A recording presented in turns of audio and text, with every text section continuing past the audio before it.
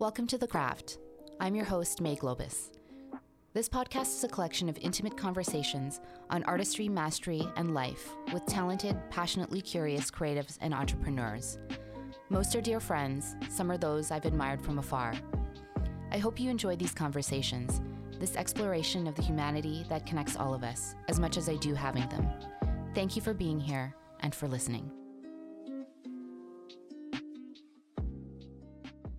This episode is sponsored by Happy Fox Health, a natural supplement brand focused on sea moss, a marine algae that has 92 out of 102 essential nutrients that your body needs to thrive and regenerate. I've used a number of their products and found it's really given me clarity of mind. Visit happyfoxhealth.com and use promo code THECRAFT for an exclusive 15 to 20% discount off your first product purchase. Nat Tersigni is an open book, and it's refreshing. A longtime retail veteran, she's been running Gravity Pope tailored goods for more than a decade, bringing her warmth and impeccable taste to the shop, her clients, and the community. She was born and raised in Toronto, in a family that is Italian in every sense of the word, tight-knit, and led by strong females. Both her grandmothers, or nonnas, lived long lives and were the matriarchs of the roost. Nat spent a lot of time with them as a child. In her teens, she would buy vintage clothing by the pound at Value Village because it was an affordable way to be experimental. Her dream was to one day open her own shop, so she pursued her retail management degree after trying photography and finding it didn't suit her. During school, she also had a retail job, juggling it with stints at nightclubs, marking the start of her long career in fashion. A short-lived job at Aritzia's head office brought her out west before heading over to Gravity Pope in 2016.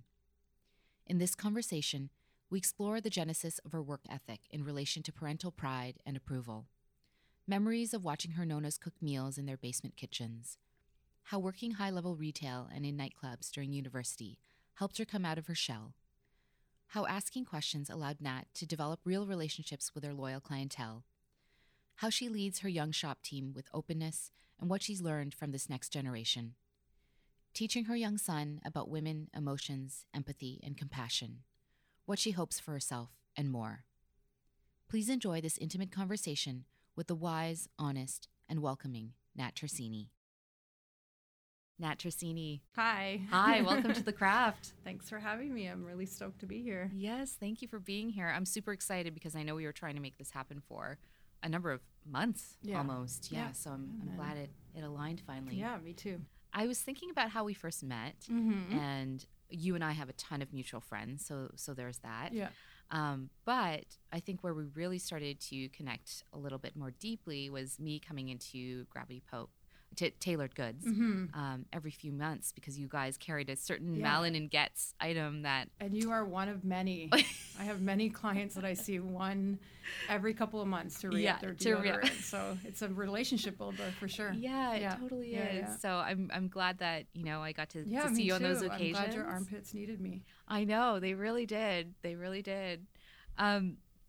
But anyways, we had dinner the other night, and you were saying to me that you are not a small talker, and neither am I. So I'm excited for this deep dive. Yeah. So let's go back in time. Let's go back to Toronto. You were born and raised there. Yeah, born and raised in Toronto, a long time ago. I feel like I grew up in a pretty typical, my parents, my bro. We went to. Lived with our grandparents for a short amount of time. Like we grew up Italian-Canadian or Canadian-Italian. So looking back, we had a pretty quintessential upbringing that way, sort of our relationships with our families and our grandparents and their involvement in our lives. And it's nice to look back on that now. You learn a lot after the fact when you're sort of raising your own kids on how you were brought up and the morals and values and kind of also the weird nuances of, that nationality, What are some of the nuances? Well, just like the guilt. the Roman Catholic guilt. The guilt that comes with growing up. I mean, I'm sure there's a lot of similar cultures that have that same sort of. But I think that also kept me from sort of not pushing hard to keep working hard and when I moved to Vancouver, I kind of could have just couch surfed and not worked really hard, but there was always that sense, it's sort of a subconscious fear of your parents that makes you work hard. And I think that's good. I'm not afraid of my parents. I love my parents very much, but there's also, wanting to please them and wanting to be sort of have them look and be proud of you that makes you work hard. So I resonate with that. Yeah, right. I'm sure you do. Yeah, I'm sure. And I think a lot of people that I surround myself with have that same sort of mentality. So it was during it, you don't know what's happening until you look back and you're like, wow, I could have done nothing with myself. But I feel, not to say that I'm, top 40 over 40, but, just always kind of working hard and then looking at your life now and thinking, yeah, I did this. And parents looking at you and saying they're proud of you is a big deal, even when you're an adult. Yes. Yeah. We carry that all the way to our later years. Yeah. Is to hear those words of I'm proud. Paint a picture of your parents for me. Anna and Rocco. They are, interestingly, like now when I look at them, they've spent through 2.5 years together, and they still get along. They still like each other. My mom's a strong female role model in my life. She always has been, really sort of static, and I can always rely on her. My dad too, he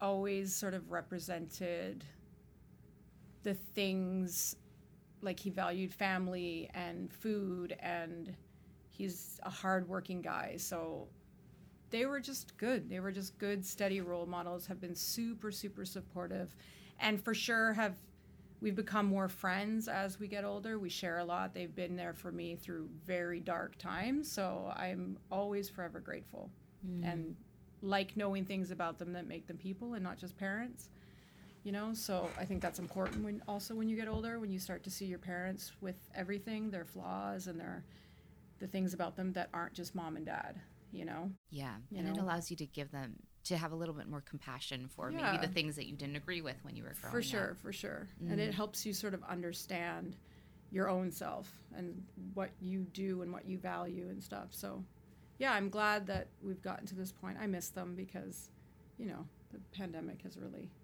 I didn't want to really talk about that thing that much, but it's really made it hard for a lot of people, a lot of families. You mentioned your grandparents. Were they around a lot? And did you have really close relationships with them? Yeah. My grandmothers were both the matriarchs, obviously, if you could paint that very stereotypical Italian household, both of my grandparents had that. Both of my grandfathers died in their 70s of cancer, unfortunately, but my grandmothers kept trudging on. And so my parents were both middle children of each of those. So they just were big caregivers for their moms, and so just by default we were a big part of, my brother and I were a big part of their lives too, but my cousins too. Like we have a good close family. And my grandmothers, like they were Vincenza and Luigina, like great names. Yeah, they're pretty epic. Like they could cook, and they had the basement kitchens, and they did the sauce and the sugo, and it was just pretty, and they both had their niche. Like one made arancini. Actually, it's not called arancini from where we come from. It's called supli. It's like the little rice balls that everyone loves, but we're Roman, so they're called supli. And then the other grandmother just, I was talking to a chef friend of mine the other day, and I said, I'm spoiled because I was raised with just, mouth-watering meals that were just regular. They were just like regular meals. Like I would go visit my grandmother when I'd come to Toronto, and she would just lay it all out, like the linguine and bread and the broccolini, and it was just endless. Did you have a favorite meal? Yeah, her tomato sauce. It was, nobody could do it. I was actually supposed to take on the responsibility of learning how to make it because I was the only girl in the family. So there was 75 years of men and then me. And then beyond me was all boys. So I was responsible to be able to recreate this sauce. So I apologize to all the Tersigni boys. But once I went over and sort of, interviewed my grandmother and wrote everything down. And it wasn't like she was going to the store buying San Marzano tomatoes like everyone thinks that you have to. She was going to the local grocery store and buying Unico. And she was on a pension, so it was like, wasn't the craziest ingredients. It was just the way she did it and put it together.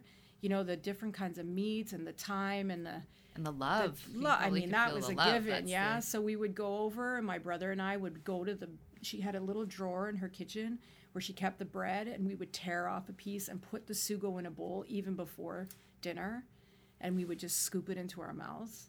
That sounds amazing. I know. I was going to ask you if it's kind of tradition that the grandmothers pass their cooking skills down onto the daughter and then the granddaughter. But my dad's a good cook. That was his mom. Not to say that my other grandmother wasn't a good cook, Nonna Gina, but Donna Vincenza just had like this thing about her sauce. There was a flavor to it. It was so consistent, and she used to pull out any kind of greens. Because when we were little kids, no little kid liked any green stuff in there, and she would take it all out. So it was just this beautiful, deep red with a layer of oil on top that was dark orange. We used to call it kunj. And that was just the oil. And she would use that sauce for her lasagna, and it was just, yeah. My mouth is watering. Yeah, I didn't have breakfast I right now. Spit right now. Like, I could use some bread and sauce. Totally. What were you like as a kid? I was really shy. I was super shy. Like, now thinking about how I'm not shy, but also seeing my son and sort of seeing his shyness, but that he's not always that. He's quite, what's the word? He's quite shy, but then he's quite an extrovert at the same time. Oh, he we were likes talking to be about around this. people. Yeah, so I was really shy. Ambivert. Yeah, exactly. So I had an older brother who was really outgoing all the time and still is. And so I kind of just hung out behind him and was really quiet. And then I just sort of had to grow into myself and found a voice, and here I am. Yeah. Yeah, and I read somewhere that growing up you would go to the Value Village in Toronto and you would buy clothes by the pound. Yeah, I'm so curious to know where and why you were drawn to fashion and vintage and just clothing in general. I don't know what started it. I remember when I was a little kid, I made a dress for like a Cabbage Patch Kid, and it was, I cut it up and it looked like kind of punk. And then I just started dressing secondhand because it was cheap, and I liked the idea of it, and I liked, what you could get out of a bag of clothing. My mom hated it, but, because it's kind of gross. But yeah, that was fun, and I was really experimental, and I didn't necessarily want to go into fashion right away. It wasn't my sort of first love. And so when I went to university, I applied to the retail management program at Ryerson because my dream was to open my own shop. And I wanted to go with a little bit of education, so I knew all the sort of ins and outs. And that program originally had started with a more fashion focus. Before I started, though, they changed it, and it was a little bit more commerce, which I'm cool with. I'm fine. All the projects I applied were in a fashion perspective. Like when you were talking about doing a business plan, it was applied to the store that I wanted to open, or so on and so forth. So it was a good experience. I really liked Ryerson. I thought it was a good school. Sorry, not Ryerson. University X, I think it's called. No. City University. What's it called now? Oh, I don't know. They changed the name, and I'm really excited about that. So I'm going to get a new degree with the new name, but I can't remember what they changed it to. Anyway, they've changed it. So now University X, with its new name, that's where I attended. So, yeah, and that was good. What you said that fashion wasn't your first love. Was there a first love? I wanted to study photography, and I did. I went to Humber, and just it didn't click. So I took a year off and sort of, farted around and tried to figure it out, and then applied to Ryerson University X. And then did that for 4 years. But I worked the whole time quite a bit. So I was working in retail for sort of the top in Toronto, which was the Corbeau group. And they've now dissolved into 3 different stores, but at the time it was one trio of retailers, and they were from the 80s, and they worked in high-end fashion. So they came with this really high level of retail and really boutique style. It was quite amazing to be around, and sort of I take that mentality with me in my own job now. But I worked with them, and I worked a lot in nightclubs. So it was sort of a balance between working at night, working during the day, going to school. It was a lot. Did it help you kind of come out of your shell as sure. well? For sure, yeah. You're interacting with so many people and having to have conversations with all totally kinds. with strangers. I started, I think I was probably 18 or 19 when I started, when I was legal, I guess, to start working in nightclubs. And I was in school when I was 19. So it was a lot. I was working all the time, going to school. So everything was, a balance to a certain degree. Did you like the nightclub scene? Yeah, I did. I loved it. It was, I sort of worked for a nightclub family, and I worked administrative for them, Saturday nights for them, and then I did my own little thing on the side, worked with some DJ friends and threw a little party on the side, and it was kind of a mishmash of everything. But it was fun. And then what brought you out here was getting a job at Aritzia. So that was the thing that brought you here. But other things made you stay. Yeah, for sure. So I got a job after I graduated. I had a friend who was working at Aritzia, and they flew me out for the day, interviewed, took the job, moved out here in 2006, and that didn't work. And I started working with Gravity Pope in June of 2006. I know. And then, I ended up staying, and, life offered me all different opportunities, and now I'm here. And it's been, I don't know, what year are we in? 2022? Yeah, it's been way over a decade that you've been there. And you said that, I read somewhere that you said you were a really loyal person, and you felt like also that the company is really good to you. No, for sure. I've grown up with the company, and I always tell Louise, the owner, that I feel like the store that I run is my store. It's my baby. I treat it like it's mine, and I think she values that. I do whatever I can in its best interest. But they've given me an opportunity to be totally myself, and my staff get to be themselves. And so it's just, through this pandemic, for sure, I've leaned on my store for support.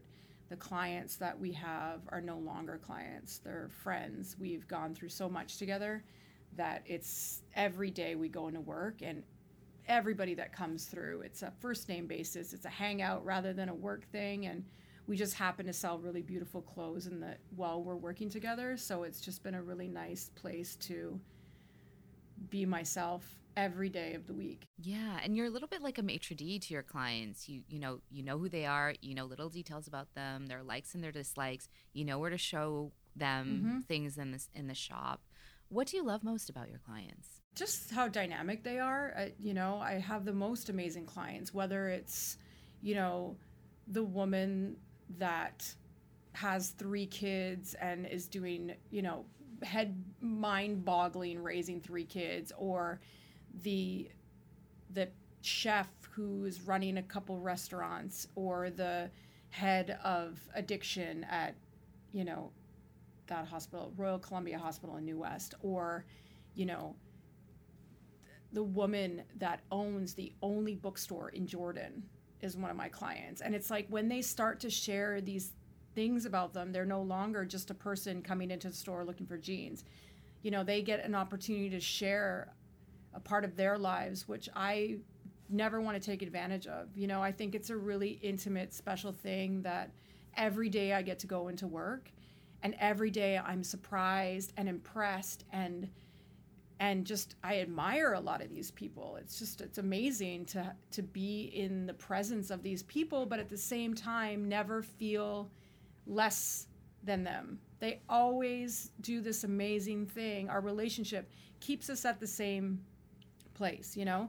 They come with their insecurities, they come with vulnerability, they come, these high level professionals come into the shop, and they share with you what bugs them about themselves, what they need from you, and they respect your opinion and your guidance, and it's really nice. And then there's new people that you meet all the time. People come into the shop from out of town. It's my favorite thing to start sending people where to eat, where to go, where not to go, it's sort of my other favorite thing to do is connect people with cool stuff in the city. And I'm lucky too, because I have a lot of friends that do cool stuff. So it's always nice to support friends just by default. So, and I'm glad that we are getting more tourists in the shop. So it's fun to have a list of where they should go in which neighborhood. So, yeah. I might, want to point out that, I love hearing you talk about your clients, but there definitely must be something about you that allows them to do that. And I'm curious to know what you feel your strengths are when it comes to... I'm nosy. I ask a lot of questions of people, and I like to know the weird, like, if you had to take a new job, let's say, the questions that I would ask you wouldn't just be about the job, but it would be more so how you would get to work and what time you would leave in the morning and what your office would be like and what your date, it would be those questions that you wouldn't really think about talking about. I like to know the logistics of your life and the intricacies. So I think it's the constant asking questions of people that people want to share more. Mm-hmm. I like to hear about, again, like I don't like small talk, and I think most people don't like small talk, but they don't know that they don't like small talk. So the customers that started as kind of private people are now the people that overshare with me. And I like oversharing. I think it's, maybe to a fault sometimes, but I think that's what gets people to confide in me, is sort of giving them your attention, asking a lot of questions and listening to them and empathizing with them and sharing with them. So if someone's talking to me and I'm just standing there saying, yes, yes, yes, if I'm sharing back to things about me that they can relate to, I think it just lets people's guard down. And they know that they can talk about things safely and freely. 100% with no judgment. Yeah. And the fact that you're just curious in the first place. Because, Totally. how many conversations have you had with people where you're like, oh, you're not even looking at me now? Yeah, no. And 99% of my clients are really engaged. And I like also to be shocked by things. I love to say, oh, what? Like, I love that. I love it when people say something and you can't believe that they did that or said that or, so... And I think like people like to shock you as well. So I like talking. I like people, I like talking, and I like fashion. So it kind of worked in my favor to have a job like this. I'm curious to know where your curiosity for the intricacies and logistics came from. I don't know. I don't know what it is. It's like a mapping thing. It's knowing where you're going all the time. Maybe that's, when somebody is talking to me about where their kid goes to daycare. My first question is, well, what time do you have to leave to get them there? Do you take them the hours that they're there? And it's the stuff that they might have planned out and might have taken them a long time to plan out, but they never told anybody. And I think when I make a plan, I'm so proud of that plan. When I go away on vacation, I have a plan, I'm not a crazy planner. But I say, okay, we can do this first, and then we'll do this, and then, and I get really excited if a plan sticks. So I get excited for people if they don't have to double back, or if their partner can drop the child off Tuesday, Wednesday, Thursday, and they get Fridays. That excites me. I don't know. It's weird. Maybe I need another hobby or something, but I really like that. Oh, we all have our things. Yeah, it's just a thing. Yeah, it's part of you. This is what you want to know. I love those things. Like, how do you get to work in the morning? Which route do you take? Maybe that's from my dad, though, because we have a lot of conversations about what route to take. Is it a choice thing? Like, how many choices? Like, how many ways can we get there? Maybe. What's the fastest way? What's the most economic way? With gas being such a thing, I'm also really crazy about gas. Now I've given up because it's impossible, but finding the cheapest gas, even if it's a 3-cent thing, even my son, he's like, you saved how much? And I said $1.60. He's like, what are you going to buy with that? I'm like, I don't know, nothing, maybe a popsicle. But I saved it. I'm an optimum points freak. It's becoming a problem. I spent an entire dinner out socially talking about it and needed to leave to ensure that I was at Shoppers before midnight, and the offer of $35,500 optimum points ended. I love getting free shit. So I'm all about optimum points. That's my new thing. It's like only getting gas at Esso. I feel like I work for them right now. Only getting gas at Esso, only going to Superstore. It's a thing. I love it. I'm curious about retail experiences. For you, what makes an exceptional store setup and experience?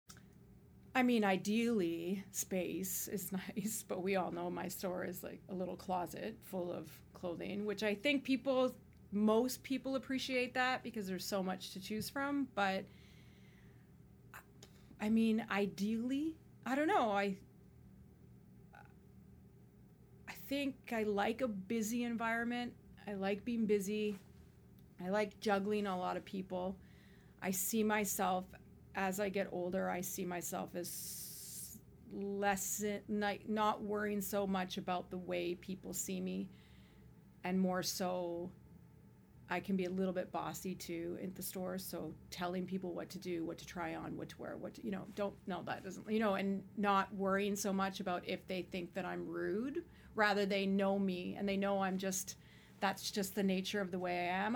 I see myself as sort of this like old Italian lady who's running around the store. My staff, they're amazing. They even they can know what I'm thinking. I'll call things out and they're just, they know what to grab. It's a nice place to work. I've got an amazing team of people that I work alongside, not over in any way, shape, or form. They've pretty much got it covered without me, but they kind of allow me to go in and just do what I like to do best, which is sell and be with people. And how have you evolved as a leader over the years? I don't know. I mean, maybe they can speak to that rather than me, but I've always my mandate has always been just set an example, work hard, as a parent and as a manager.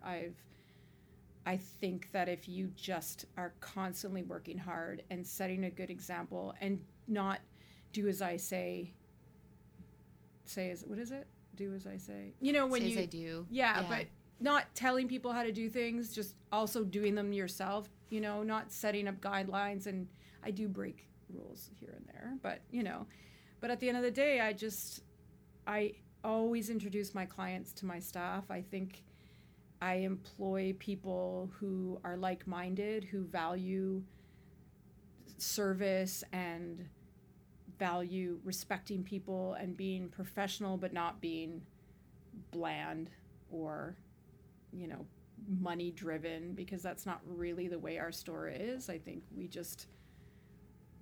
we all connect to different people in a different way.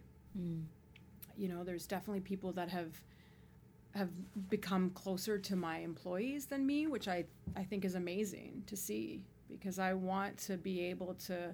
There was a while there where I couldn't let go of my shop because it was my baby, but I feel as my own baby is growing up, I want to focus on him too. So I think setting up the store with strong people to take over with the same love that I've given it for over I think it'll be 16 years in June. I can't just walk away not feeling confident that it's being taken care of. And I was able to do that when I took mat leave. I had a really great team that took over, and I'm still reminded about how great they were. And I have another great team, and it just will allow me to sort of take a step back and evaluate where I'm moving into the company. And I think it's sort of organically happening where I've got these awesome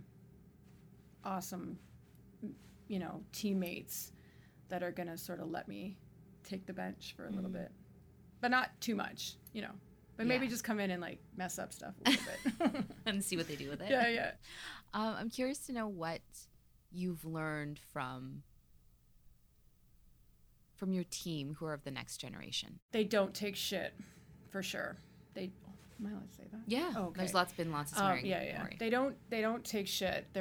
They don't take shit, and they want what they want, and it is admirable, because I know maybe our generation sort of complained about stuff a lot but never really did anything about it. They're more so vocal about their dissatisfaction on stuff, and that's quite impressive. I think I've recently hired some really young staff, and the work ethic is amazing.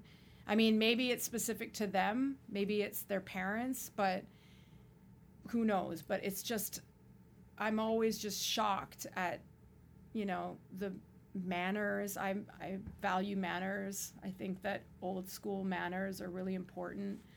They're funny. I appreciate humor and sarcasm.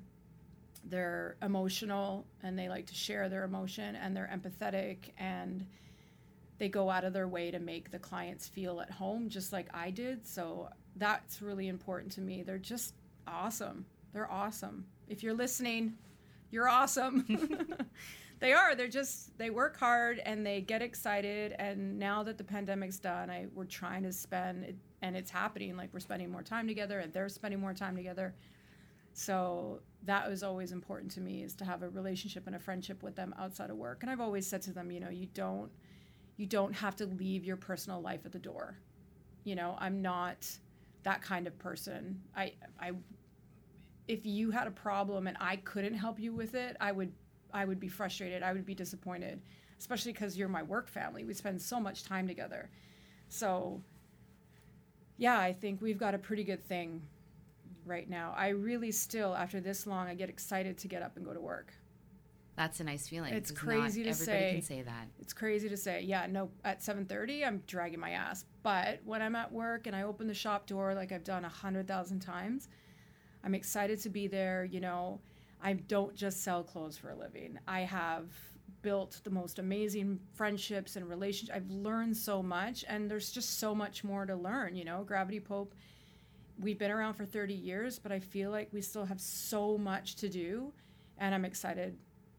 I feel like I'm interviewing for a job right now, but I'm excited to be a part of it and to be part of sort of one of the people that's been with it through a long time. I've made some really long time friendships from this shop, people that I met at the very beginning, and I value that. I think it's important. The people that have worked for me, I'm still friends with, weddings and babies and, a whole list of things that I've got to be a part of people that used to work with me at the shop. It's amazing. So relationships are everything in this life. Totally. You and I were talking about that at dinner the other night. Yeah. And it's the whole reason for being is the connection that you have with others. I wanted to ask about your son. Mm-hmm. And after becoming a mother to your son, in what ways did you grow, and in what ways were you challenged? I mean, it's almost like I imagined him before he was born. He's kind of, I don't know, he's pushed me into being just tougher and more clear, and to just be really honest about how I'm feeling, and to be straight with, not to be, I don't know. And it's just because it's just us, our relationship can differ in the way that we talk to each other. And I said to him last night, I said, you don't have to tell me everything. You don't have to tell me everything you do. You don't have to tell me everywhere you've went. I just want to know that you're being honest with me about your feelings. I want you to feel safe with me, to talk to me about how you're feeling about stuff, at school, in your personal life. He's slowed me down, made me really value being at home. He's a homebody. So he has really made me appreciate being at home, because he loves being at home. And so home is sort of him and where we are. He's a pretty special kid. I care about him a lot. I like him 99% of the time. Well, I just met him for the first time. Yeah, and he's sitting outside of the podcast studio right now. He said, I want to talk. I was like, I don't think you're going to be a part of it. Yeah, he was pretty stoked to be able to use his iPad for an hour. So he's happy, yeah. Yeah, no, he does have a nice energy about him. Yeah, he's been known to be quite shy, but once he opens up, he's just, jokes and funny and kind of goofy, and it's nonstop. Like from the second he wakes up, he is nonstop, constantly trying to make me laugh, which I love about him. Like today, he took a piece of bread and put it on the counter and just let it fall over and thought like a tower, like just like just fell over, and the noise that it made was the funniest thing. And then he asked me why I laughed at that, and I just thought it was cute that he was just trying to make me laugh with the silliest thing. So what was your answer to that? Why you laughed at I don't know, it's a piece of toast, like what do you want me to say? But we have fun together. We have a good time. So I'm excited for the summer. And again, going back to my team, having a great team to allow me to sort of take a break. And my company's really supportive of me, taking a little bit of time off here and there just to, do things and hang out and go to the park. And because there are long hours at the store sometimes. Yeah. I do pretty long hours, but it never really feels like it. It feels like it a little bit more now that I'm older, but I sit all the more. Standing. Yeah. I sit a lot more. Of being on your feet. What do you hope for him? I did read somewhere that you said something about creating a nice, peaceful home for him, but what else do you hope for? I hope that he just gets ample opportunities to do the things that he likes.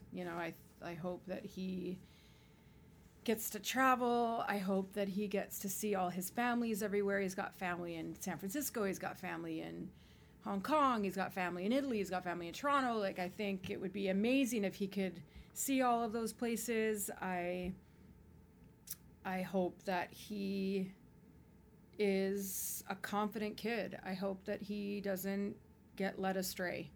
I hope that is sort of the responsibility of his parents to make sure that he feels strong and confident and knows what he wants, knows what he doesn't want. And I think it's hard in school, when you want to be a part of something, and even if it's not a good thing. So I just hope that he feels that he can rely on us and come to us when he's feeling nervous or scared, to be honest with us. I mean, I know he's honest with me about a lot of things that I don't want to hear, but more so about, like the wrinkles on my forehead or the size of my butt. You're like, okay, well, yeah, that but kind I'm of like, honesty. okay, but I am encouraging honesty, but maybe I'm going to draw the line at that. Okay, yes. But yeah, he's cool. He's a cool kid. And I just want to keep, I don't want to push him, because I know parents, when they want their kids, it's almost like you want your kid to be the kid that you weren't, or you want your kid to be the kid that you imagine them to be. And so you get frustrated when they're not, whether they do something stupid or they act a certain way or they're not friendly enough or whatever. You kind of have to let those expectations go and not pressure your kid to be, you have to encourage your kid to be polite and say hello and all that stuff. But then at the end of the day, you also have to set that example on your own. You have to be like that. He says to me, you say hi to everybody.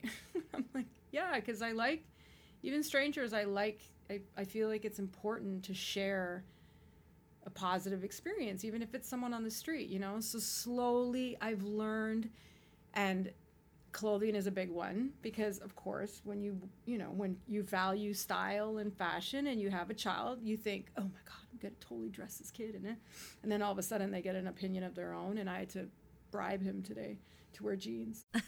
What does he usually pick? Jogging pants, like every kid. Jogging pants. I would wear jogging pants too, I guess, if I could every day. But so I've learned to let him have his own opinion, and then I think that as he gets older, it will turn into something that we can do together. I think just having an opinion is good enough. Whether or not we don't agree on it, I think that we'll find a happy place. Right. In what his style. I don't think it sounds like I'm being a little bit overbearing, but you want your kid to look good, and he's so cute. So yeah, and you know what? Just in terms of him having opinion, it's good that you're teaching him how to have healthy discourse, and healthy discourse means that you're going to have a different opinion, he may have a different opinion, and then you need to be able to talk it out. We're also learning about negotiation, about bribes, that too. What do you teach him about negotiation? Well, negotiating, like if you wear those to dinner, then we can take the car instead of the bike, or I guess that's more of a bribe. Today was a bribe. Yesterday was a negotiation, I think. Yeah. Oh, yes. He just wants jeans to be lined in jogging pant material. I mean, I would too. And so I've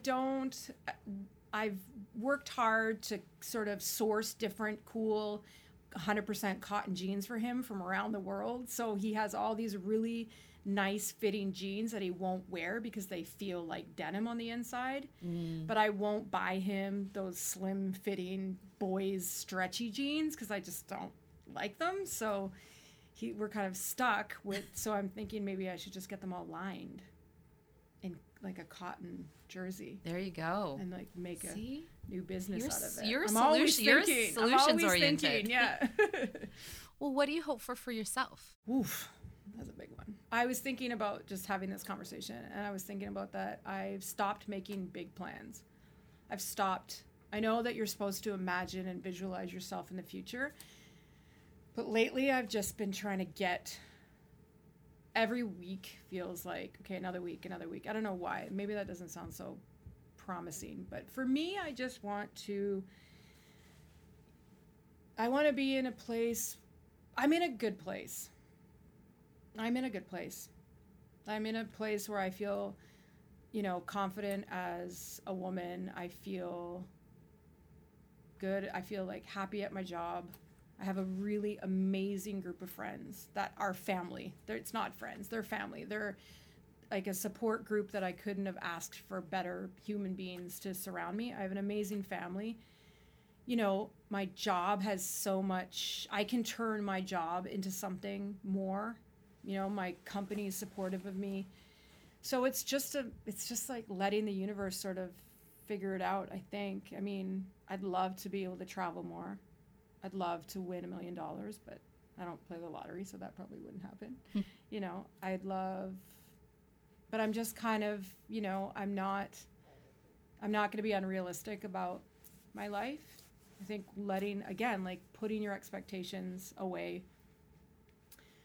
not making them too high, keeps you happy with the day-to-day. I'm happy where I'm at. Happy being like a loose word. Not every day. Every day is something different. Some days you wish you owned a house or had a different car or, had a different job. But if you can't, you just have to be sort of content with what you have, because then you miss it. If you're constantly looking to the future, you miss what's going on around you. Like you're scheduling forward. You want this, you want that. But I just want to really, resonate on what I have right now. And I do. A barbecue, a nice lunch, a good dinner, a pool swim. I'm stoked on those little things. Yeah. Little pleasures. Yeah. I mean, yeah, for sure. I'd love to be in the south of France right now, but it's not happening. But I'm here with you guys, and I'm stoked. Yeah. I know. Yeah. I'm very excited about this moment right now. A word that I've heard you say a number of times in this conversation is values, like the values at your store, the values that your parents taught you.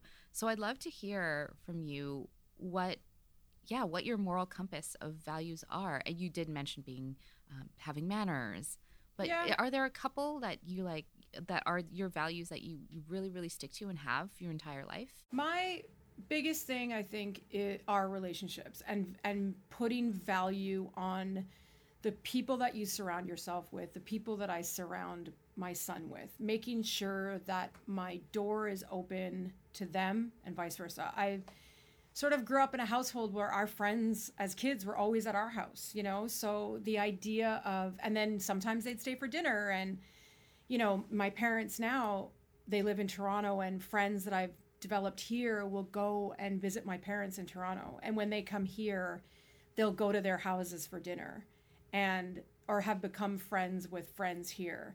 And that's valuable to me, is constantly, if going back to your question about where I want to see myself, is a house full of people, every Monday night spending it with a certain family, and the kids playing and in the kitchen and cooking and making a mess and talking and drinking. Like, that is how I was raised, and it's been challenging in so many ways to have been isolated from people because I learned that I am a true extrovert, that I not need, but my energy needs to be revitalized by other people. Whether they're, fighting or in a bad mood or there's problems going on, there's just something about being surrounded by people that keeps me going. And so the pandemic has just been a drag because, no doubt I liked a few nights in watching Netflix and stuff, but it's been hard. And so it's nice to know that we can let our guard down just a little bit now moving forward. Mm-hmm. I mean, I'm not saying like go crazy, but yeah, I definitely need to cook a big meal, have a barbecue. I've been working on setting up my outdoor space to have people over because I am dying to be around people, and my son is too. Like we really loved, we had a Monday night standard, it was a standing date with the Chu Miyagawa family, and we had a Wednesday night with my really good friend and her daughter. We took music with Jose and, Tristan and Hazel and Roman and Nat. We called it girls' night, which he didn't love, but whatever. So it was having these standing dates that we could look forward to. It was kind of like a Sunday night dinner that we couldn't really have, but we would do it during the week. So I want to go back to that. I think it's good for kids to have that to look forward to. Friends and I always think about if our kids are going to stay friends. And I think for sure if we do, there's going to be times where they probably are going to hate each other, but, they'll stay friends over video games and swimming pools and stuff like that and family vacations. Yeah. I was just trying this morning to plan out the summer with a friend on where we could sneak in a camping trip or a trip to Whistler or whatever, just to have those memories. Yeah. And those moments away in a different environment. Yeah, totally. Yeah. So just a couple more questions too. Yeah. My second to last is about something you just said. And you said that you've reached a place where you feel confident as a woman. And I would love to know what that feels like for you. I think being without a partner pushes you to learn how to be confident as a woman without that element, just embracing your body. As much as I'm not saying that I'm like 100% confident, I wake up every morning feeling great about myself, and I do complain about stuff just like everybody else, but it's just embracing or just accepting yourself for what it is and aging. I mean, aging is a new thing. Not new, but it's definitely when you're working alongside people who are still in their 20s, when you've broke that 40 mark. As much as my clients who are in their 60s tell me 50 is where it's all downhill, I'm kind of just, and having such a young child, it's sort of just watching things change, and not always being graceful about it. I'm trying to be graceful about it. I'm trying not to focus too much on the wrinkles or the different parts that are changing, more so looking at myself and at what I've accomplished, what I can still do and what I still have to do. And also looking at the relationships I have with men and a lot of platonic, really good relationships with men and not needing anything else but that, and like spending time with different people. I don't know. It's just, I don't know how it came to be, but it's also having a young boy, wanting to make sure that he feels confident around women. If that's what he chooses, I want him to know about periods and tampons and wrinkles and dimples and cellulite and plucking your eyebrows and, waxing your mustache. He's got an Italian mother. He's got to be used to all of that stuff.